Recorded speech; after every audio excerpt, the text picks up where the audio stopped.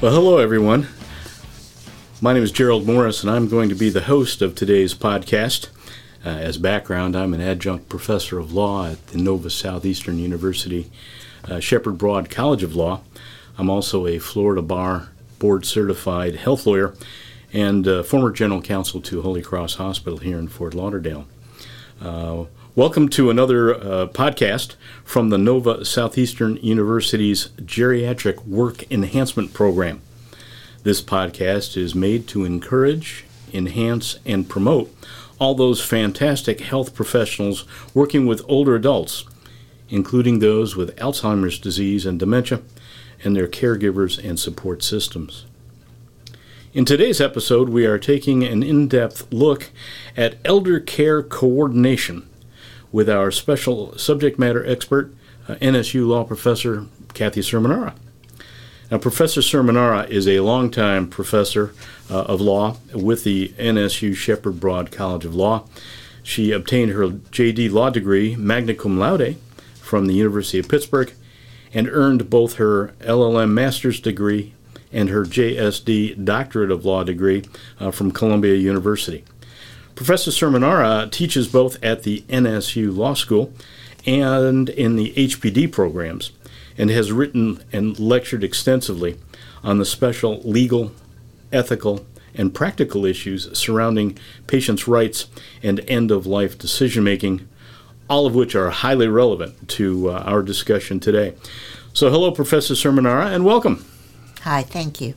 Professor, can we start by having you tell us why this topic is so important to those providing care to geriatric patients and managing the affairs of older adults?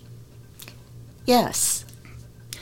The elderly population is particularly in Florida, in a number of different situations. Some of them are surrounded by family and, in fact, are part of a community within their homes or near their homes when there are multiple generations of family who are all involved in most of the family decision-making.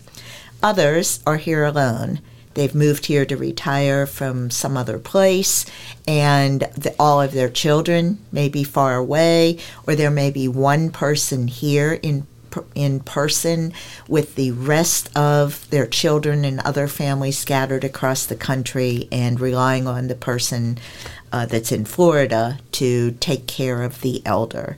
This elder caring coordination is a method of dispute resolution that can facilitate discussions among all those family members and or any other people who are involved in high conflict situations that involve the elderly's health.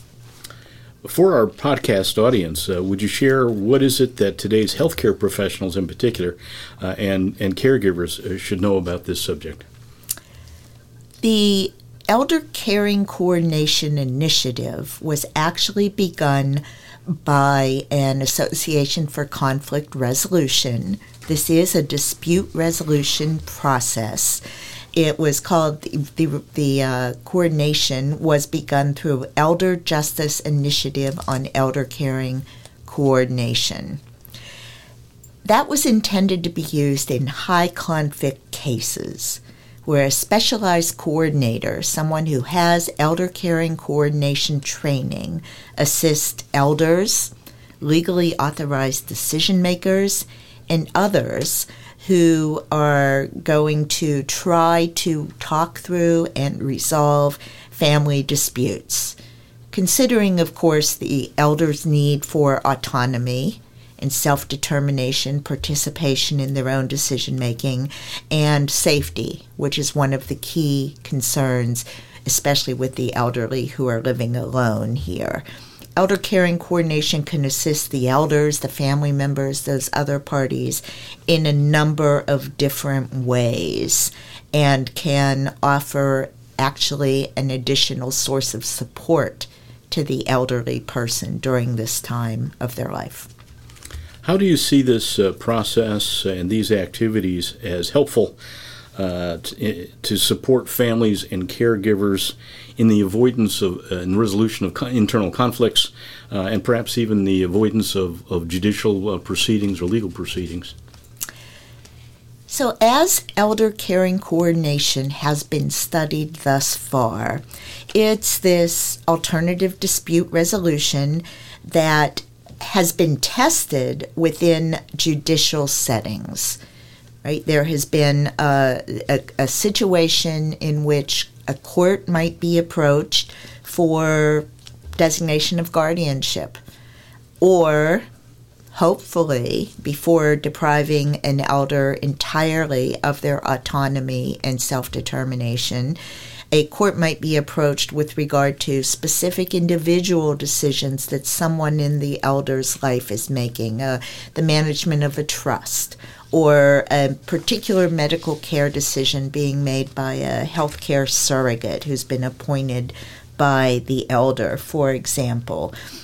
The study that was done occurred in cases that had already somehow appeared in a judicial setting, which everyone would like to avoid, of course, if possible.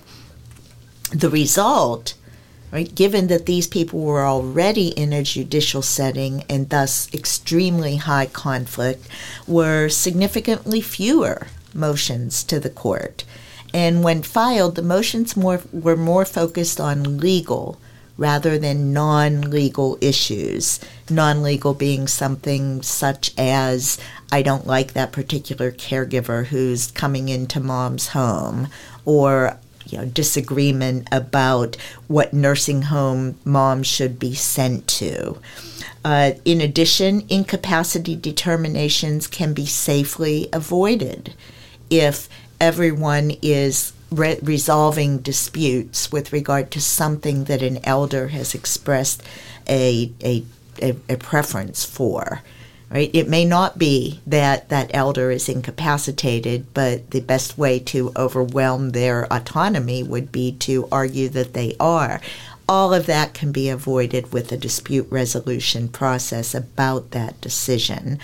It also allows these families to act quickly, more quickly than if they were to go to court, and privately, whereas court is very public, as we all know. Sounds complicated and potentially expensive, Professor. How do you think this will have an impact on, or what impact would this have on the costs of care for our elders and this kind of activity? There's no doubt that fees are involved. The elder caring coordinator can provide services much as a mediator, even though these are not mediators. It's a different type of training, but they can provide services much as a mediator can. And of course, mediators charge. Any alternative dispute resolution process costs something for the expertise that's involved in guiding the discussion.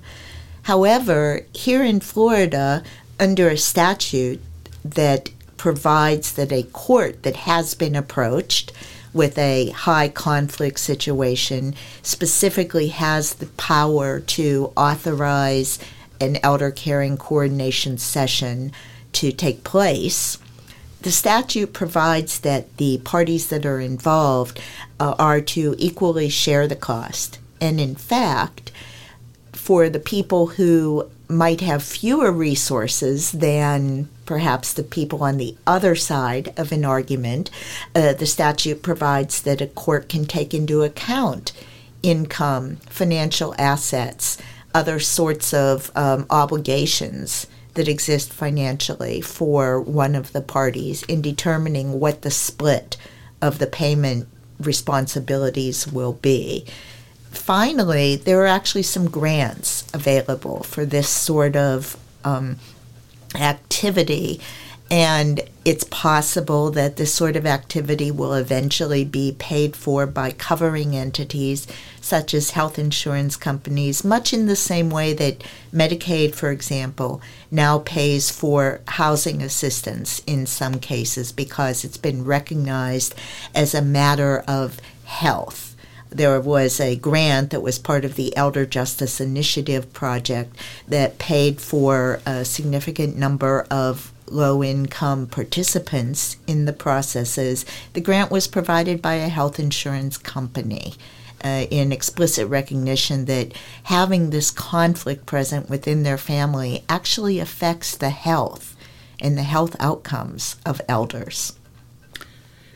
Going forward, how do you see this effort towards care coordination as potentially being expanded beyond the geriatric populations, but also to non-geriatric patients, healthcare settings as well?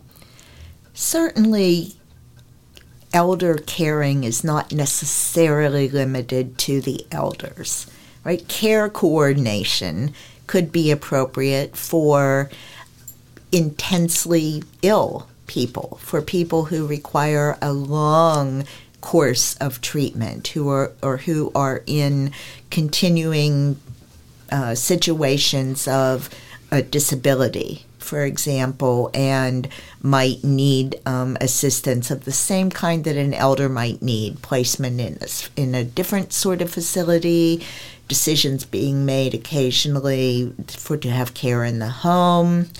The current research that I've just been discussing has all taken place within the judicial setting.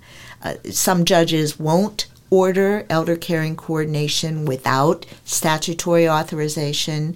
Some judges are perfectly comfortable doing so because judges have general power to manage their courtroom and to order those sorts of activities in an attempt to resolve disputes that are before them.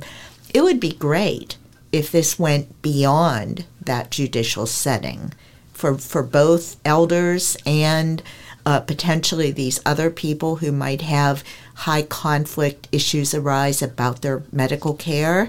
If facilities were to make available elder caring coordination, if it did become a health insurance benefit that people could call upon, because of the recognition that all of this does affect the health of the person whose life is being decided, that I think would be a really productive way to move forward.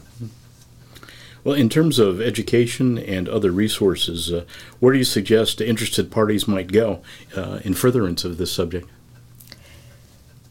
The Association for Conflict Resolution of the Associations of Family and Conciliation Courts have some information online about this particular elder justice initiative.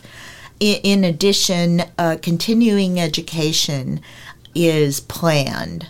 The people who are involved in dispute resolution efforts and who are creating the training courses for these sorts of experts would like to create trainings in the name of continuing education for medical professionals and also for families to consider as they are thinking about the family member who's up in Iowa and ready to fly into town to object to care decisions. Right? It would be nice to have an awareness that this procedure might be available to resolve the disputes that person might be bringing with them. Well, thank you very much, Professor, and thank you to our audience for joining us today. Please stay tuned for upcoming topics from our renowned subject matter experts.